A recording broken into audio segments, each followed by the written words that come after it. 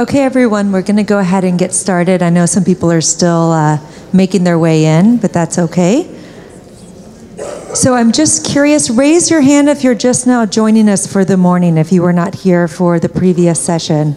So we have a couple new folks. Well, thank you all for being here. Welcome to the Rothko Chapel. Just a couple things to be mindful of. We are documenting this entire experience by photography, video, and audio. So we ask that you silence your cell phones and refrain from photography, but know that there will be lots of documentation and it's all going to be available on our website and Vimeo and all different types of locations and Facebook afterwards. So we are now moving into our second session of the morning, exploring the impact of climate change on mind, body, and spirit. The format for this morning is that we're going to begin with a short moment of reflection and meditation. Then each of the panelists will give short remarks. We'll move into a discussion, and then there'll be some time at the end for engagement with the audience and Q&A. During that time, we have 2 volunteers stationed in the back. Each of them will have a microphone and will be making their way around. So during that time, we ask that you raise your hand. Please wait until the mic comes to you before you begin talking, because we are going to be, as you know, I already said this, audio recording this, so this way we capture everyone's words. So I'd like to begin by introducing our moderator for this session, and then he will introduce you to each of the panelists. Our moderator is Alejandro Chaul. Dr. Chaul is the founding director of the Jung Center's Mind, Body, Spirit Institute. At the Jung Center, he holds a doctoral degree in religious studies from Rice University. He's a faculty member in the integrative medicine program at MD Anderson Cancer Center, where since 1999, he's used mind, body, and spirit techniques to facilitate healing in cancer patients and their families, to reduce stress and promote work-life balance among support staff. And there's more information about him in your program. I think now we'll begin. Thank you, Ashley. Thank you, everyone, for being here. For me, this is a place like home. Really, it's an incredible sacred space in Houston, one that I've started coming when I got here 22 years ago, thanks to my brother-in-law, and I kept on coming. And I love this space, and I love the people here. So thank you, Ashley, thank you, David, thank you, Kelly, and all the people, Allison, Hannah, Francis, everyone who collaborates. I mean, really, it's part of the people that also makes us feel at home. And I feel that this metaphor of home is so important as we are talking about climate change, the big home, right? And so one of the things that I like to hear in this panel is, how is the big home relate to the maybe small home of our own, of our mind, body, and spirit? So I'll guide a short meditation, also as a transition from coming from an interfaith panel to this mind, body, spirit panel. And as Ashley said, if you can put your cell phones in, I call it meditation mode. I like one of the speakers that he said about all the iPhones and how there's so much I. And if we close them, there's more we. So close them for a little bit and let's enjoy the presence of each other. So let's take a moment as we listen to the sound of the bell go into silence.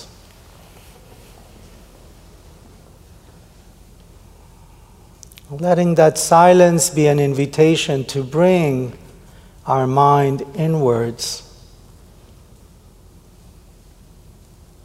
Connect to our breath. Into our body.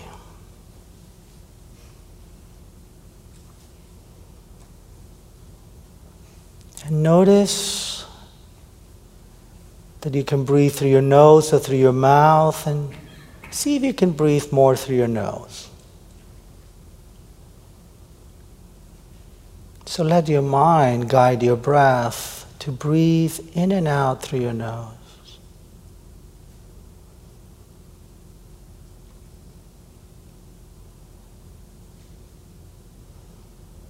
And notice as you're breathing, if you can guide your breath not just to your lungs, but with that feeling of bringing it lower towards your abdomen. Maybe even place one hand or both hands right in front of your belly button as you breathe in, and let that air nurture you, fill you, and almost inflate your belly like a balloon as you receive that air. And then as you breathe out, back through your nose. Breathe in, filling the balloon.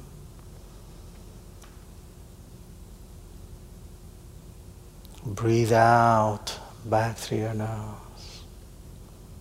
As you do it at your own rhythm.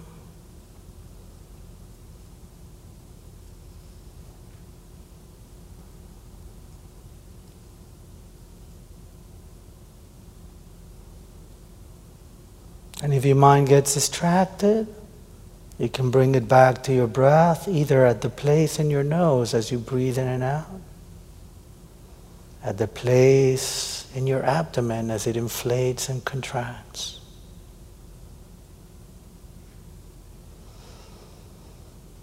Which also supports as we breathe lower into our body. Notice how you're sitting, how you're touching the floor, and how we're supported by Mother Earth. So every breath is an opportunity to feel the support of Mother Earth.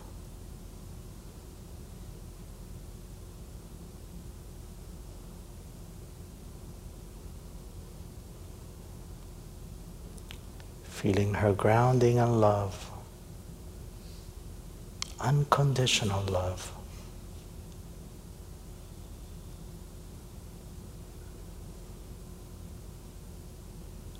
And how we keep on breathing in this way. Notice the flow of your breath from your nose to your abdomen and back through your nose. To facilitate the flow of that inner wind of your breath. Allow your back to straighten, your spine to lengthen. Maybe even stretch your arms if that is comfortable, but still breathe into your abdomen and back through your nose. Letting go tensions in the exhalation, bringing in more free breath, fresh breath, wonderful breath into you. As you stretch, let tensions of your body relax, and then slowly allow your arms to come down and rest comfortably on your lap, maybe with your elbows out so you can open your chest and open your heart. Inviting us to come down from the usual busyness address of our mind and our brain to our open address of our mind and our heart, our home, our spiritual home. As the eyes are closed, not too tight, or if you prefer them open, looking to the tip of your nose and into the ground, keep on breathing. Nurturing your body, giving your intellectual mind a rest and being more in your heart mind, connecting to your spirit.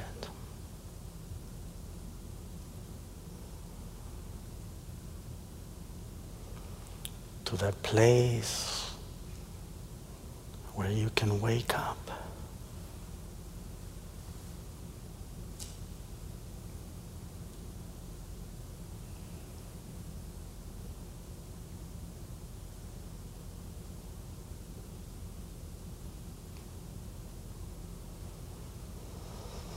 Allowing this awareness to be like the sun, fully present in the sky, illuminating without bias, without judgment or criticism, just being present.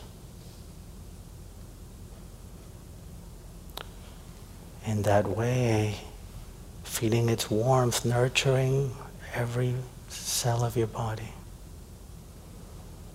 nurturing you emotionally, mentally, and spiritually. With your warmth, qualities of loving kindness, of compassion, of joy, of peace of mind.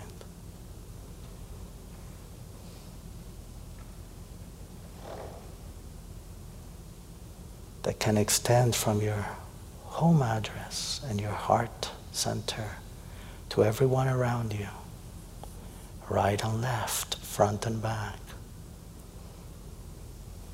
That in this beautiful home of the Rothko Chapel, we're all connected with this deep intention to bring more awareness and positive change for this future.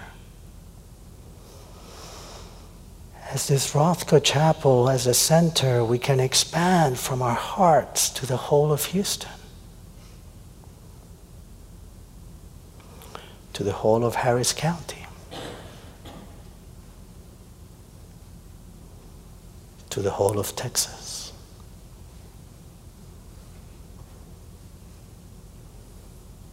to the whole of the United States. Breathing from our heart center to the whole of the Americas.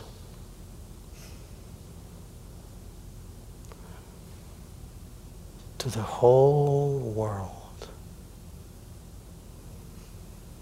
And to the whole universe. And it starts right here. In our mind, heart. Every breath an opportunity to bring change. To feel interconnected with all sentient beings without exception. And to greet them with a heart smile. And maintaining that sense of connectedness. Notice how every breath is an opportunity to maintain connectedness.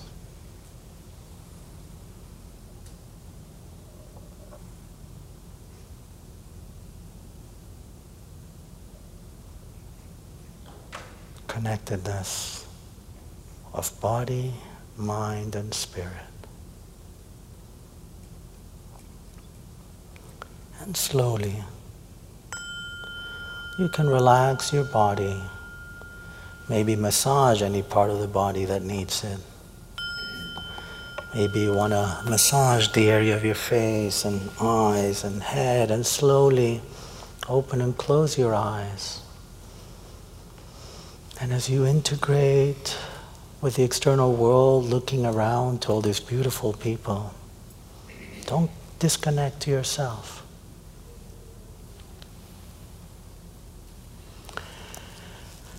So welcome again, now from this place. As I said, I'm really delighted to be here again and know that some of the presenters are new to the Rothko Chapel. That's exciting. Welcome. So we have a wonderful panel, and you probably read their bios here. So I'm just going to say something very briefly for each one. And before I do that, kind of a little bit of the framework. It is kind of the mind, body, spirit. And so each of our panelists would address one of those three aspects. But as we know, they're very intertwined. And in a way, kind of the mind, body, spirit of our existence is a microcosm for the bigger cosm of the world, of the universe. And so in a way, how is our mind and our actions of the mind, our body and actions of the body, and spirit and actions of the spirit get impacted by what happens in the external world, and how do we impact that, both positively and negatively. So there's different ways of addressing that, from action of actually doing that and maybe reducing another way of karma, the carbon dioxide, or the carbon imprint that we live in the world. But also, can we, for example, be in our sacred space, whether it's praying, connecting, and is that also affecting positively? So, we have three wonderful speakers. So for the mind, we have Christy Manning, who's Dr. Christy Manning, who's an assistant professor of environmental studies and psychology at Macalester College. She's coming from Minnesota, and so welcome to Houston. We have, for the body, we have Umair Shah, who's the executive director and local health authority for Harris County Public Health Department. So this is part of your place, so welcome. And Tiokasin Ghosthorse, founder, host, and executive producer of First Voices Indigenous Radio and member of the Cheyenne River Lakota of South Dakota. So welcome to Houston. I hear that you've had some little incidents before coming. So I encourage you to read all their bios, and I just want to say, one of them has been nominated for a Nobel Peace Prize. I rarely get to sit with someone like that. So thank you. And I'm not going to tell you whom, so you can read them in their case. So with that, let me go first to Christy and your words. Thank you. Thank you. So, hello everybody. My name is Christy Manning, and I teach in an interdisciplinary environmental studies department in St. Paul, Minnesota. But I'm actually a psychologist, cognitive and biological or research psychologist by background and training. And for the last 12 years, climate change has been the focus of my research and teaching. And when I was asked to speak a little bit about the impacts of climate change on the mind, I have probably too many things to say, but I boiled it down to 4 or 5 points that I want to share with you. And I want to start with where Alejandro just left off, and that is the idea that our mind is impacted by climate change, yes, but our thinking also impacts the climate, impacts the world around us. So we live in this reciprocal relationship, mentally, physically, spiritually, with the environment around us. And I'll start with some sort of cognitive science, and that is the idea of the evolutionary mismatch hypothesis. So what scientists say is that we human beings have invented ourselves an environment that doesn't match the senses that we evolved slowly over time as a species, right? So we have as somebody pointed out this morning, we use our devices as this sort of insulation between ourselves and the world. Early humans didn't have those devices. We don't really naturally interact with them.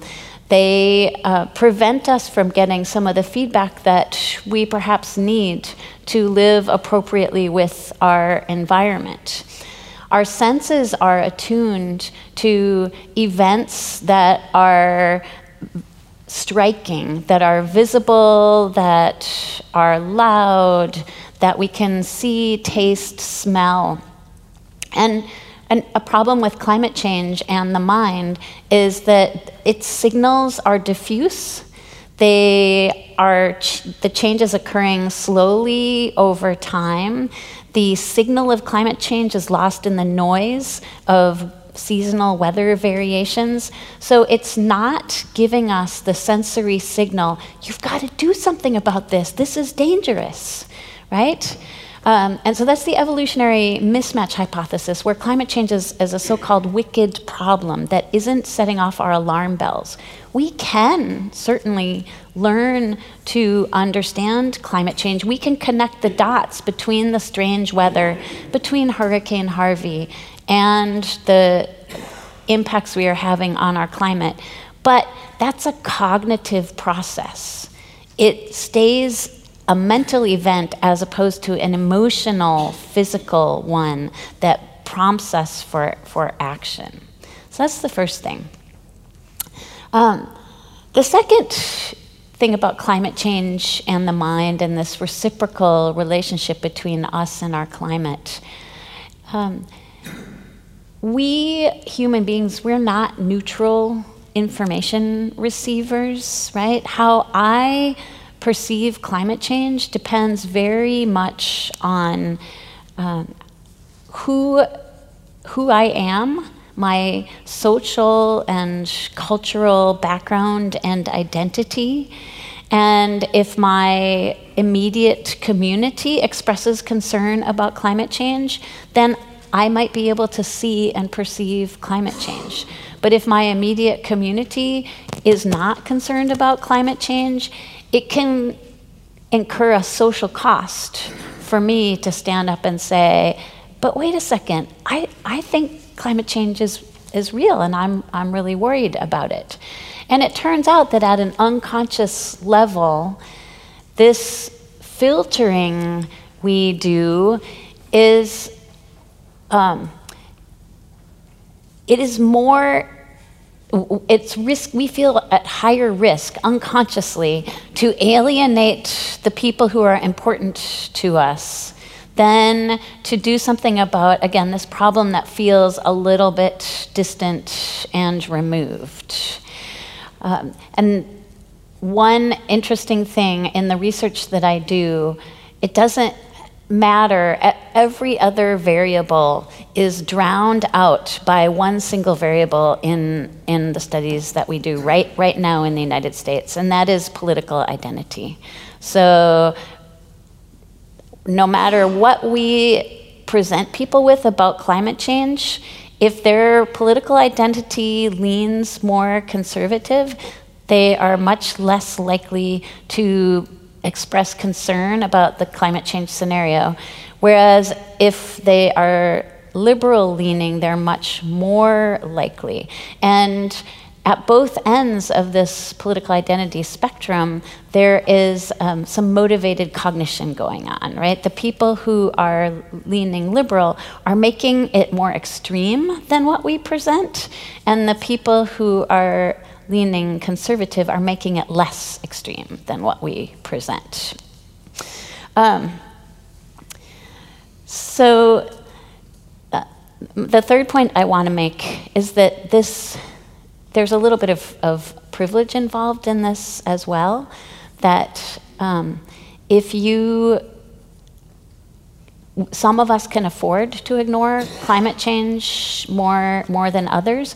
People who are living on the front lines in coastal communities, for example, and often it is people in the poorer communities who are really experiencing climate change impacts that are unequivocally related to climate change. It is both occurring in the United States in poor communities, but also globally around the world. A country like Bangladesh that is seeing the impacts right now, a poorer country, and people in these communities cannot ignore, cannot pretend that it is not climate change. And ironically, tragically, they are often among the people who've done the least to contribute to global emissions, carbon emissions, and yet they are the ones who are experiencing the impacts first and worst. But the impacts of climate change are getting harder and harder to ignore. every year, every month, we're seeing more extremes in the weather, and communities are dealing with unprecedented weather events.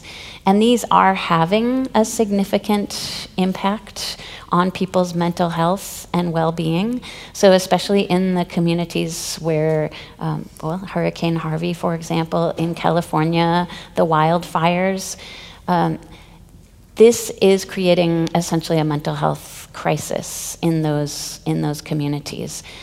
People are having their lives cut out from under them, and it's even worse if they're in a place, and this is happening more often now too, where a 100-year storm or a 1,000-year storm occurs. 2 of them occur within the space of a mere 5 years. So people are hit by one unprecedented calamity, have no time to recover, and another one comes. So people are losing the sort of connections, the moorings of their lives. And this is creating ripple effects, after effects, like substance abuse, depression, PTSD that we're seeing in these communities. In places like Australia, drought is leading to an epidemic of farmers committing suicide. We are seeing these impacts more and more often. And one last thing that I'll say is that even in communities where we're not seeing these horrific impacts, and even in communities where there's a large amount of skepticism about climate change, we are still seeing an increase in this sort of low level, what some people are calling eco-anxiety, and the sense of the world is changing, I can't do anything about it, I feel sadness, I feel anxious, I feel doom. And that is increasing pretty much everywhere. So I will end on that sad note. Thank you very much, Christy. The questions will be at the end, so we'll have all 3 presenters first, so keep in mind what you want to ask. Thank you so much. Umair? Thank you. Thank you, Alejandro, for introducing, and thank you to my colleagues for being here, and welcome to Houston, welcome to Harris County, welcome to Texas. And thank you so much for leaving this on such a fantastically positive note at the very end there, so I appreciate I was following all along, and then when you ended with that, I said, oh geez, let me now change everything that I was about to say with that.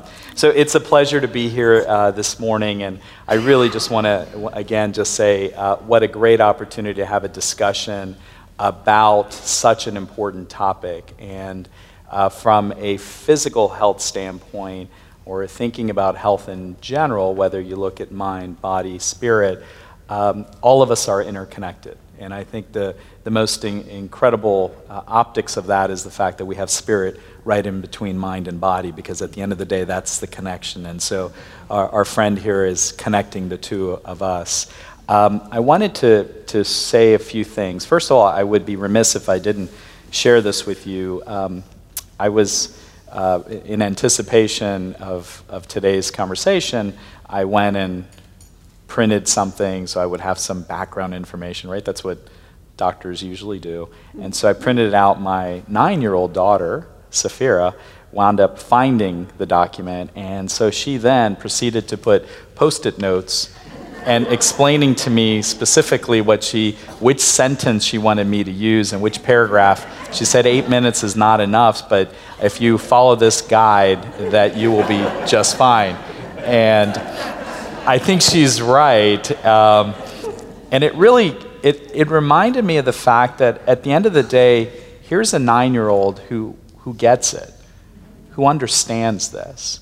And there's so many children and so many of the younger members of our communities who understand the interconnectedness of health, physical health, with the environment, with what's around us, with the world around us. And she was able to really connect. So I think it's about collecting dots. So we've collected dots for so many decades, but really how to connect dots. And so collecting dots and connecting dots, I think that's an important piece to remember. But it's also about her and children like her. It's about the next generation and the generation after that. And so I think the global piece here is that this is really not just about the four of us and those in this audience. It's really about who's coming after us in this world. And what are we leaving behind? And that's an important question for all of us to be mindful of, but also to help contribute to. So as Alejandra mentioned, I'm the director of our health department. It's an incredible privilege, actually. Today I mark my 15th year, March 1, today, and that's actually why I accepted this, because I wanted to say that from the stage. I'm kidding.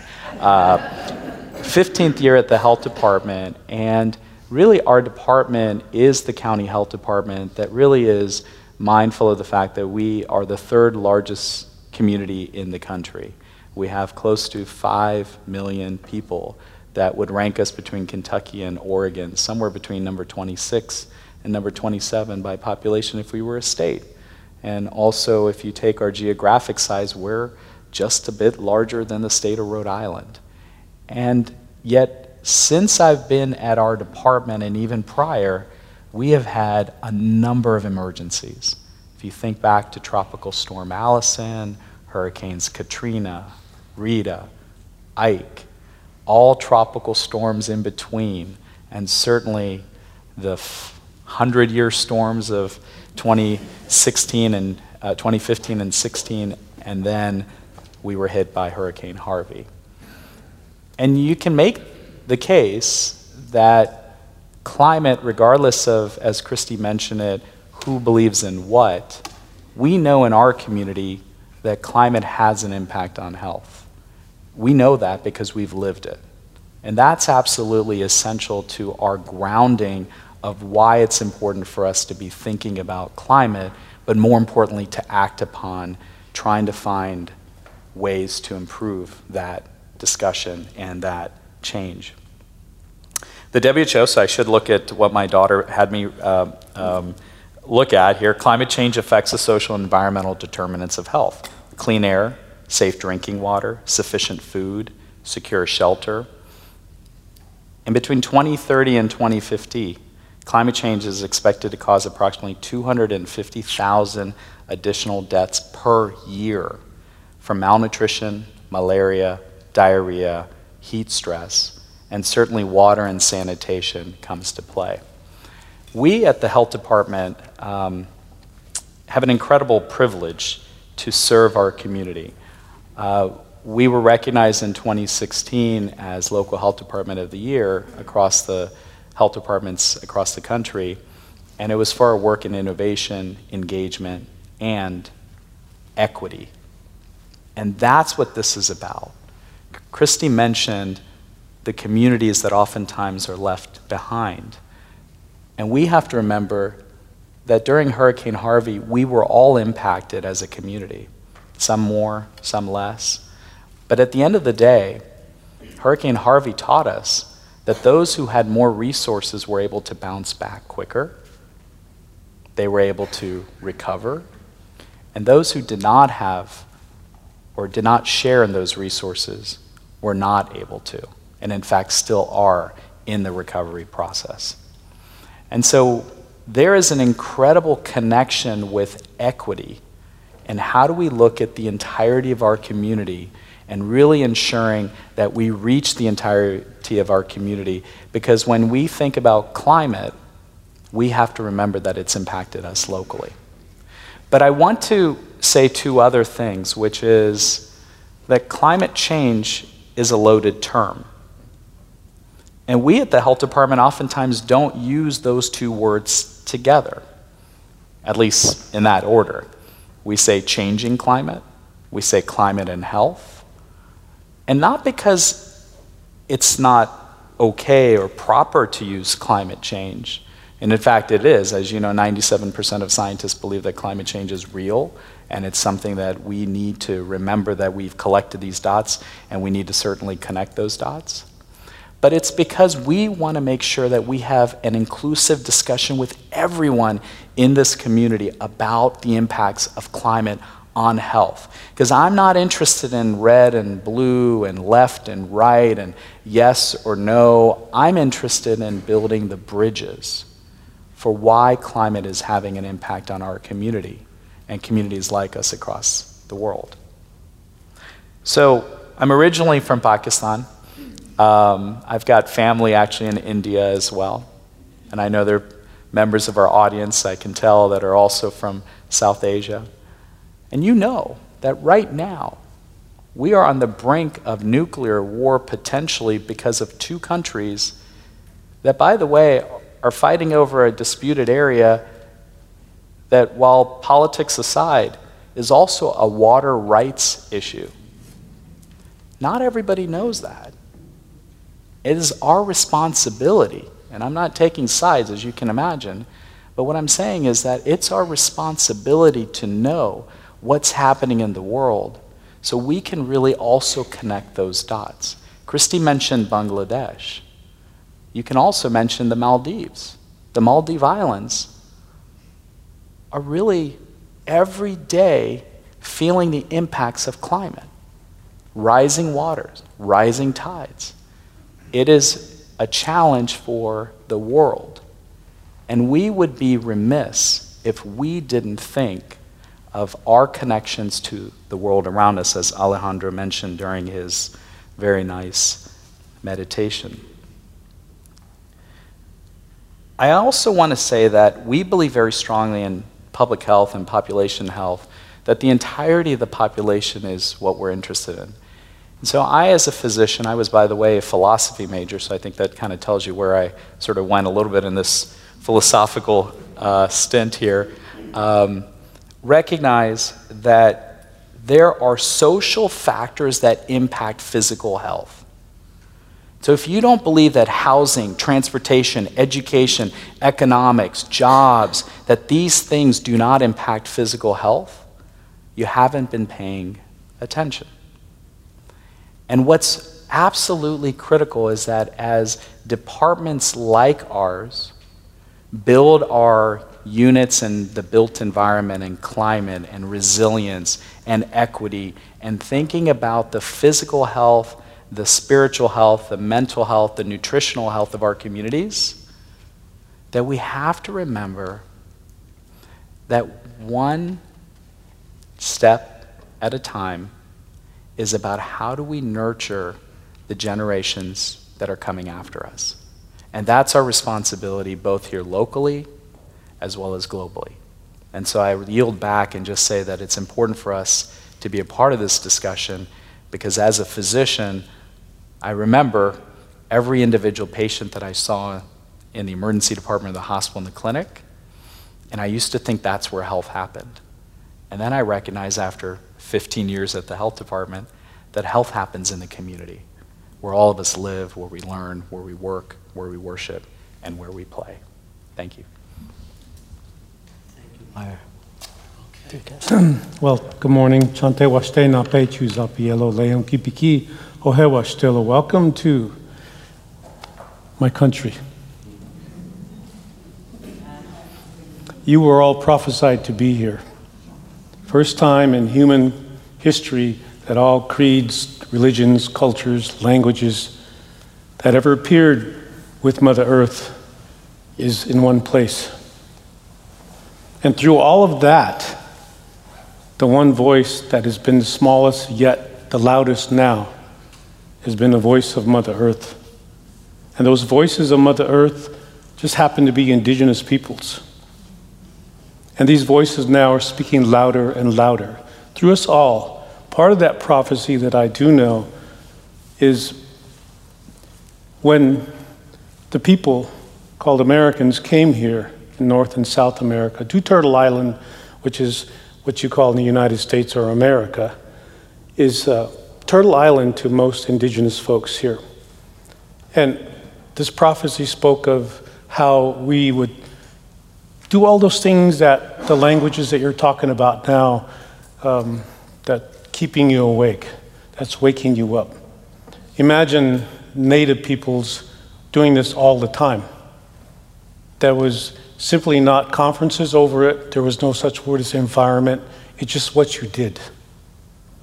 So in our practices and understanding the prophecies, that they put down the prayers, as if you would say prayers, the thoughts, their convictions with the earth, understanding the different plants, the animals, the rocks, the water, the motions of the weather, the cosmos. And all that came within their language. And their languages became quantum physics languages. With no nouns, no concepts, no beginning, no ending, no time, no need for an alphabet. That you were just in motion with life as it is, all the time, moving. Your consciousness became so big that there was no need for a conscience, no need for a religion, no need for abstractiveness. To say that's God, but who are we? Who were we to say that's God? Who were we to say that's love? Because in my language, those are hot words. They're so sacred that you can't even say them. But we say them as if it was a drive-up mentality. So we go back to the prayers put in deep into the earth, with the earth. And these prayers and thoughts and contemplations have spawned, I guess I would say, the code, the DNA of the earth of our peoples in the Western Hemisphere. And the foods that we've given to became our prayers, our people, our ashes, our DNA of the native people here. And those foods have gone all over the world now. 80% of the world's foods, the varieties, come from the Western Hemisphere. And all the world is eating our ancestors. And that consciousness now is much needed to be the number one message. Tokahe is the first thing that you think of is Mother Earth, like I said this morning, because everything else came later. Now, if we are going to be speaking the same language, how do I say this? You cannot awaken someone who's pretending to be awake. You're using the same language, and this all sounds good about earth and environment, but you think about the native people who have been living this all along here, through thick and thin, through whatever administrator of this country called the United States is, that we've been between the left and the right and the blue and the green and yellow and all of that. We're still here. The sustainability, the ability to have community, but with the earth.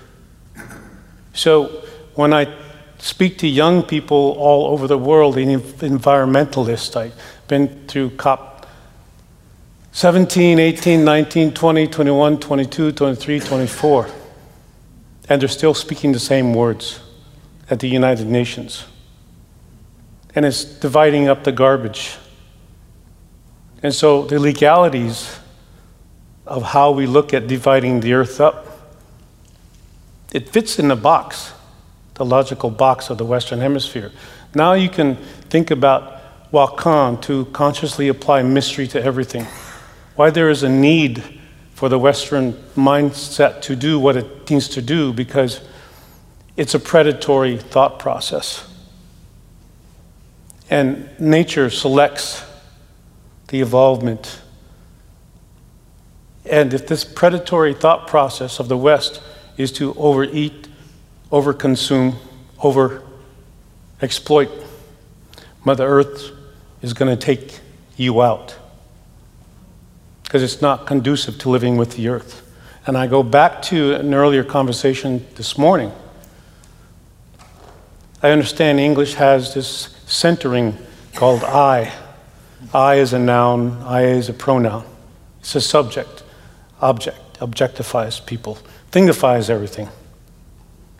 But in my language, there's no word for I, me, my, or mine, or even ours. We can never say our Mother Earth. because that's not responsibility. So what do we do when we refer to self? We can say I, but in the sense of referencing your relationship, that I becomes a verb. You are a verb. And if your language is one of motion and quantum physics, then you continue to understand more than just the centering of how this society centers, that we created the problem, but maybe it's an evolvement of what she needs you to do now. And one of those peoples that I've heard in Marrakesh a few years ago was very important, is no longer part of the government, is that he said, we've been taught to do our very best all the time. Do your best. And so we do our best. But he said, that's not working anymore. You can polish it up and say, hey, we did our best. But the thing that got me, he said, we can do our best, but now we have to do what's required. And that's the earth. We take the pareidolia of trying to see Elvis Presley in a pancake or in a tree, or the human value that we often see the earth as a material gain. If it doesn't have that value, then it's not worth it to us. And so we become non-empathetic with those peoples who are speaking the languages of earth. And those are the languages that are dying. 7,000 languages in the world spoken. The majority of these languages are indigenous languages that have this at the base, at the center of it all, is that we do not have a word or a concept for domination. Because when you speak a relational language, you have to relate to all life, all things that you say dead, which are not dead to us. Because this cup, this glass, is caring for me, is caring for all of us, is carrying water, very important consciousness. So when you apply consciousness to everything, it becomes mystery. So then you take it as an aspect of looking at your body and mind are in the soul. Everything here, you all are my soul. And how am I treating that soul? Now let's include the elements, the water, the fire, the rock, the air, the trees, the animals. And I tell this to the folks, especially the young environmentalists, because they've worked with the system of the Western Hemisphere and others that say there's an environment, and here's the rules and regulations of this environment. And they cannot go any further than what they're told to do. But they feel inherently there's something terribly wrong, but they have not the language to go past it. So they're frustrated. And so when I explain the elemental consciousness that we've known in our languages, like the original vocabulary of Lakota was only 3,000 words, because we honed it down to very few words. Because we know when we're silent here that we can hear the other dimensions. But this country is talking so much, it's forgot how to listen. So when I come to the environmental consciousness, to these young folks, I say, can you live in stone? Can you live in water? Can you live in a tree? Can you live in an animal? Can you live in fire?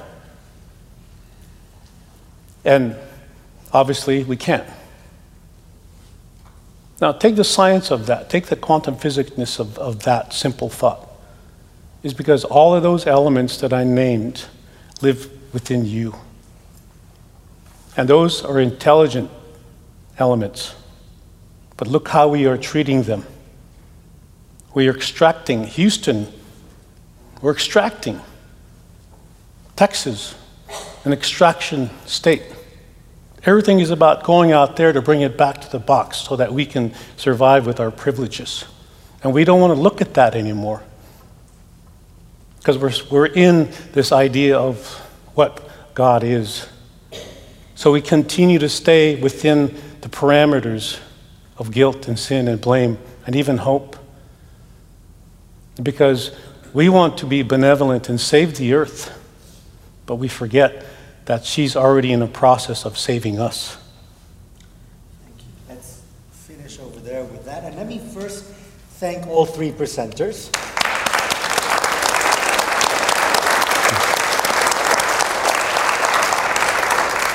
As we get into some of the questions first amongst us and then bringing it to you. So one of the things that actually our keynote last night was talking about how resources do make a difference. And I think, I'm trying to remember who, I think it was one of you, Umair, who was talking about how we know when there are resources, communities recover faster. Now, I think we know some of the resources that are needed in terms of body. What are the resources in terms of mind and in terms of spirit that we need and we're not seeing? And you can be part of the conversation as well, of course. So, but let's start with Christy. So, one of the biggest resources is community. It is social connectedness. The research shows that the more connections there are in a community among residents, the quicker they are to recover. And that it's both because with more connections, they're looking out for each other physically, but it's also because the more connected you are, the more emotional support you have. And the more connected you are, the more likely you are to feel useful to somebody else. And that is perhaps even the biggest boost that you get through tight-knit communities, is that you see that, yes, you may be struggling and suffering, but you are able to lift someone else up with your efforts, and that has a huge impact. Great. Thank you. I'm sorry, what was the question? So it's clear from what we hear that if we have more resources, then we can recuperate faster. Now, many times we think of resources mostly as physical or body resources. What about mind resources? What about spirit resources that we don't have, that we don't even notice that we don't have, and what do we need? Because English is my second language, I have to remove myself from here and go mental. So when I think about even the etymology of the word research, is as if you were lost in the first place. And so we're always going to something, to be something, when in my original context of the language of Lakota, we have no word to be. It's that you are, but the way I have to explain it sounds a little distant, is that if you're coming from this place, you don't have to go research, because you're in the knowledge of it. And so when I went out to get my degrees, I was made sure that I was told to not educate the wisdom out of myself. That to always retain the energy of the earth and the abstractiveness that we've been downloading since 500 years now is now changing. That now we're looking at the uploading of Mother Earth through the DNA, and I described the elemental consciousnesses, is I think that's part of knowing and understanding that maybe we don't have to go so far to research, because what good is that research doing us? I'm sure the vernacular of that is much more than is needed. Let me say something, because I think English is also my second language, and maybe that's why I meant resource. So resources that we need in terms of spiritual resources. Okay. So again, if we make everything into a resource, then what happens to the source? You see, there's just only one source. Again, we're dividing it up by like even respect, right? All that means is to look again. Are we respecting the earth? And so the source is, no, we make it into a resource because we think it's always going to be there. And that's the growth of America. Ame, the love of, Rika, feminine form for riches. So when you become an American,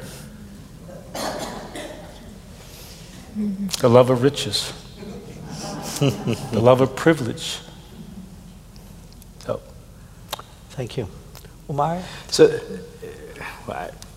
again, as my fellow panelists, they always leave it on a note that it's hard to leverage or expand upon. So I just have to start over and go from there. So thank you for that.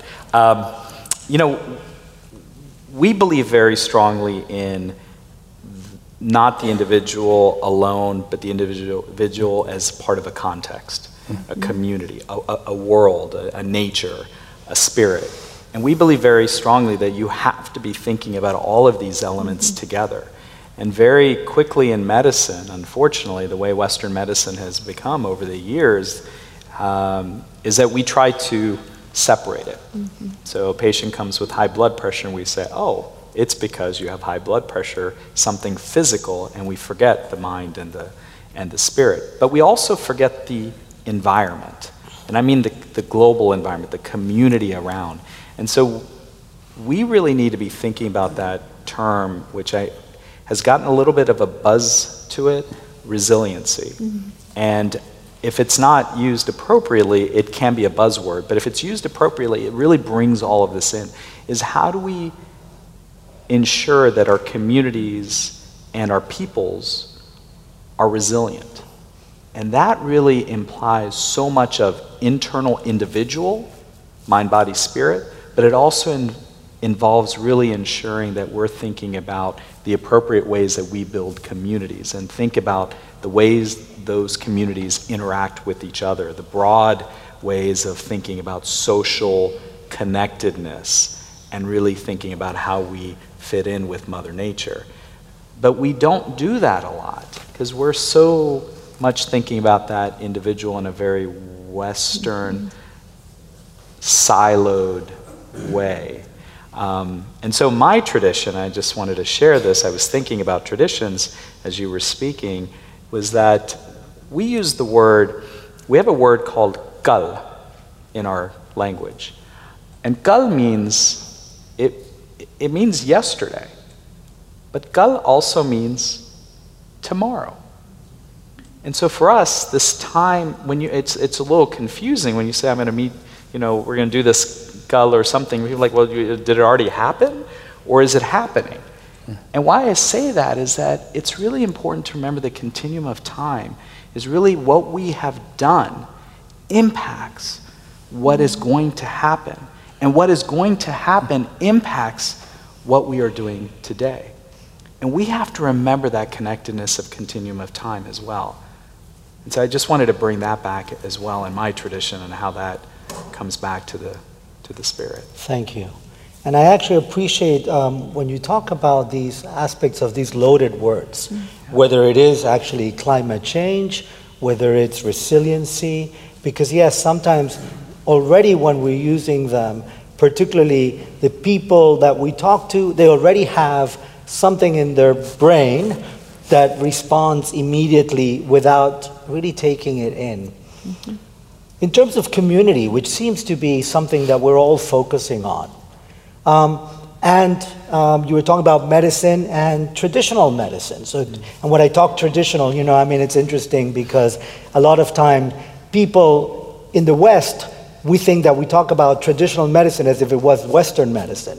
But actually Western medicine is only a couple of 100 years old, right? And so the traditional medicines are much older and they have a different wisdom to bring. So recently I was invited by the PAHO, which is the Pan American Health Organization in Nicaragua. We had not just integrative medicine, but traditional medicines. And again, this topic of community came as aspects of health. So when something happens to someone, the whole community comes together. Maybe there's someone who's a particular healer, but it's not just that person. It is about the community. In my own personal practice community, the Bön Tibetan tradition, which is an indigenous tradition too, when there's someone who's not well, actually he or she is at the center and we're all around. And when we do the practices, it's towards that. So there's something about community that I think we have to relearn.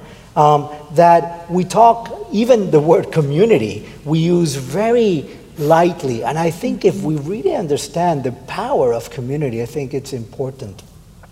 The other aspect is this aspect that it's all already there.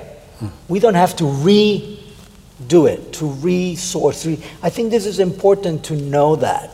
And part of what, a lot of times it seems that we are looking for things outside instead of looking at what we already have, what the Mother Earth is already bringing us. When we're touching the floor, when we're touching the earth, we are connected.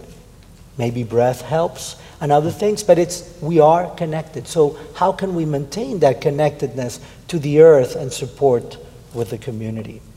And talking about community, maybe it's a good time to hear from our community here today. We have a couple of mics around so that we can hear your question and it can be recorded. So if you can lift your hand and we'll direct the mic to you.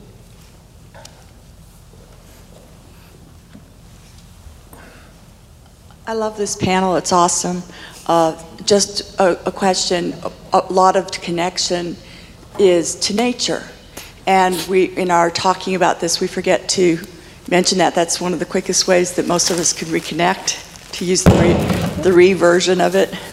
But as we try and create resiliency, we forget, it feels like there's a silent spring going along again, where I travel to Spain and here, sometimes New Hampshire. So could you speak to nature and how we stay connected and create resiliency there and reconnect the whole? Thank you. I guess maybe I'll do a quick body piece and then I'll let mind and spirit to follow. Is that nature? There is, and I defer to folks here that will talk about nature in that sense of nature is already there, and Mother Nature, as you described, is really it's markedly larger than what we bring to the table. But we do have impact on climate. And there is that bona fide impact that is having challenge and change and impact on our own bodies. And so when we think about the fact that it's getting warmer, and that's changing the environment such that now you have mosquitoes that are in different parts of the country, the world, if you will, that weren't there before. And we then, as a health department, are spraying or doing what we need to do to figure out how we're going to protect our community from West Nile virus, for example. But thinking about that from the standpoint of natural disasters, thinking about that from heat-related emergencies, thinking about that from the standpoint of food and sanitation and those social factors that really come into play. I think you hit on the right point, which is all of that is interconnected, and that we have a role to play, but what happens collectively is also impacting us individually. And so while individually we have a role to play and collectively we have a role to play that actually feeds into that change is also impacting us collectively and individually. And that interconnectedness, however you look at it, and also domestically, globally, and back, that all is really very important from the body standpoint. Because as resilient and strong as we are, but also our pathways are to help the communities around us and also the environment and what else is out there, we also have to remember that it also impacts us. And so that relationship is absolutely critical.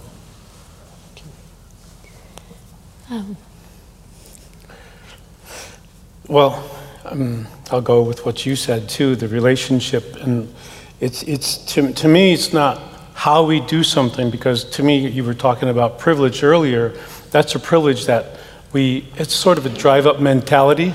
Give it to me now so I can be instructed how to attain a sound body, mind, and spirit. It takes time. You have to be involved with nature so that even the word nature disappears. Many native languages don't even have the word for nature. We don't have the word for free because that's what you are. So this is why earlier I was referencing that any of the Romance languages or Indo-European languages cannot contain our thought process, and that's why we only have 3,000 words. In Lakota, when the Catholic priest came along in 1926 to the Lakota reservation, he delineated it into 178,000 more words so that English could understand the 3,000 words that we were speaking. You see, so when we think about how this energy is all of us here is exchange, the nature of that energy is to not see it one way, but to see all the varieties. And for instance, there's not just 4 directions for us, our 7 cardinal points. That's nice. There's really 260 directions. There's 260 sounds. There's 260 colors. So think about a language that understands all of those relationships, not just the binary right and wrong or the 3-dimensional. You have to understand that it takes time to understand the relationship, so therefore your dimensional thought process goes beyond I and goes into the cosmos of what you see out in the sky, the consciousness of that. I think that if we want to know how, is when I speak English, I'm always talking about wanting and needing. And I really have understood that it is a language of neglecting the earth. But see, now we're into that, understanding it, that there's something needs to be done, so we're starting to speak the correct language. But now we have to do something with the corrections that we are speaking of, right? I tried to be this. I was a computer programmer for so many years with the state legislature back out in the West Coast, but it didn't work for me because I was isolated. I ended up hitting golf balls off into the Puget Sound. And I thought, this is all it is? This is it? This is all? These pieces of paper that says I know something, yet I can't apply it to what I'm breathing in. So I took it and soaked it up like a sponge. Everything that I do became medicine to me. This is what my great-grandparents taught, is the relationship between them, the male and the female, is when they spoke the language of relationship, they were healing each other because they were speaking the language of medicine. Now think about, if we spoke only medicine, everything would speak to us, the good and the bad, so-called, and everything would speak to us. And so maybe how-to is learning or relearning a language of medicine and taking the thingifying, the objectifying, the subjecting of all things that are material, taking the nouns out of it and putting life back into it. And I have a friend, Robin Wall Kimmerer, who wrote Braiding Sweetgrass. Then we're attempting, she's coming from the Western way and infusing life back into the scientific words. And she's asking a lot of native people like myself. And so we're coming from that infusion of life that has to be redefined so we in the Western world can understand the concepts of how to control even more. So I think relationship is that way. And just to finish with that, Albert Einstein came to the Western Hemisphere in 1930. He went to the Hopi. He also was rumored to go to my people, the Lakota. And after being there for whatever time he spent there, he understood that at that time, these cultures were so remote. And I'll say that the Lakota culture, we were first contacted physically in 1841. That's not too long ago. And so my great-great-grandfather understood those times, and that's a language that is still instilled with me, rather than the new Lakota, which has objects and thingifies everything. So Albert Einstein understood that these remote cultures of these children never saw a book in their lives, ever. And so he talked to them and understood that. And you can see it in his journals. He said that the 12-year-old children of the Hopi, and he had been all over the world, the 12-year-old children of the Hopi were the most prepared to understand the theory of relativity.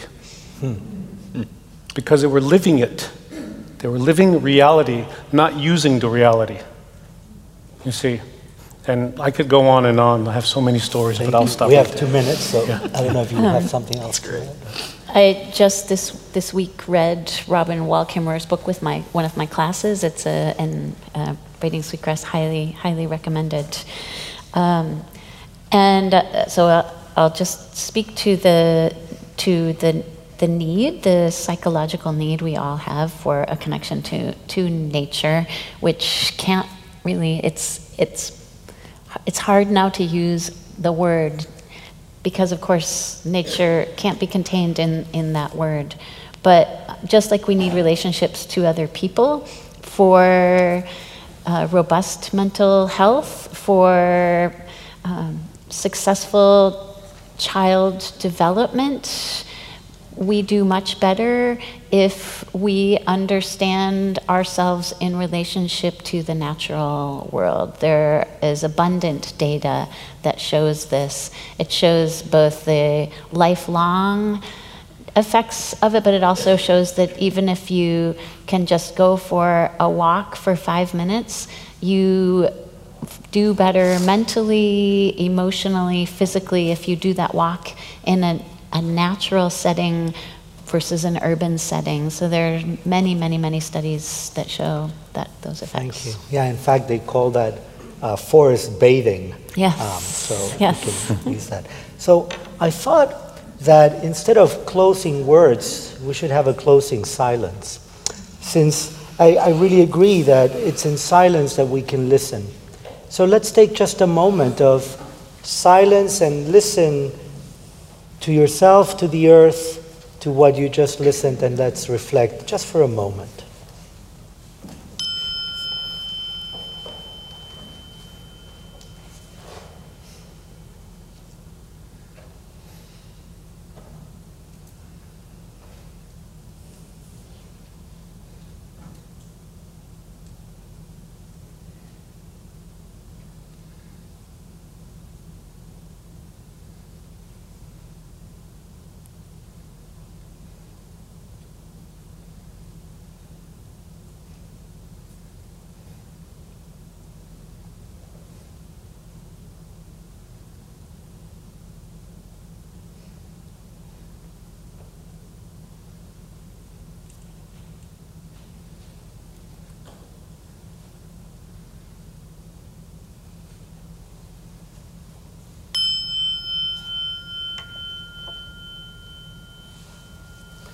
And please help me thank our wonderful panel.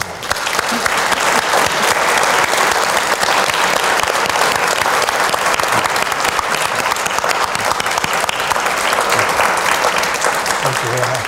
Thank you. Thank you. Thank you. Thank you, Christine. Thank you. I'd like to say thank you to each of you all for being here today and for sharing with us. Thanks so much. Okay, everyone, so just a couple quick announcements. We have a short break. We're going to make our way over to the University of St. Thomas now. Lunch will be served at 12 o'clock, and the next session will begin promptly at 12:30. I also want to bring your attention to, again, your trusty guide where there's a map. So It will tell you exactly where you need to go next. We also have a student from the University of St. Thomas who is out front with the University of St. Thomas t-shirt, and she is on site to guide you over as well. Also, I want to bring to your attention one of our presenters this weekend, artist Eve Mosher, who's in from New York City, brought her children with her. And since December, they have been going every Friday to City Hall for a climate strike. And so they are continuing their strike outside on the plaza. So you'll see them. They're out there with their signs, and they're there to engage with you. So we will see you next door very soon. Thank you all. And thank you all again.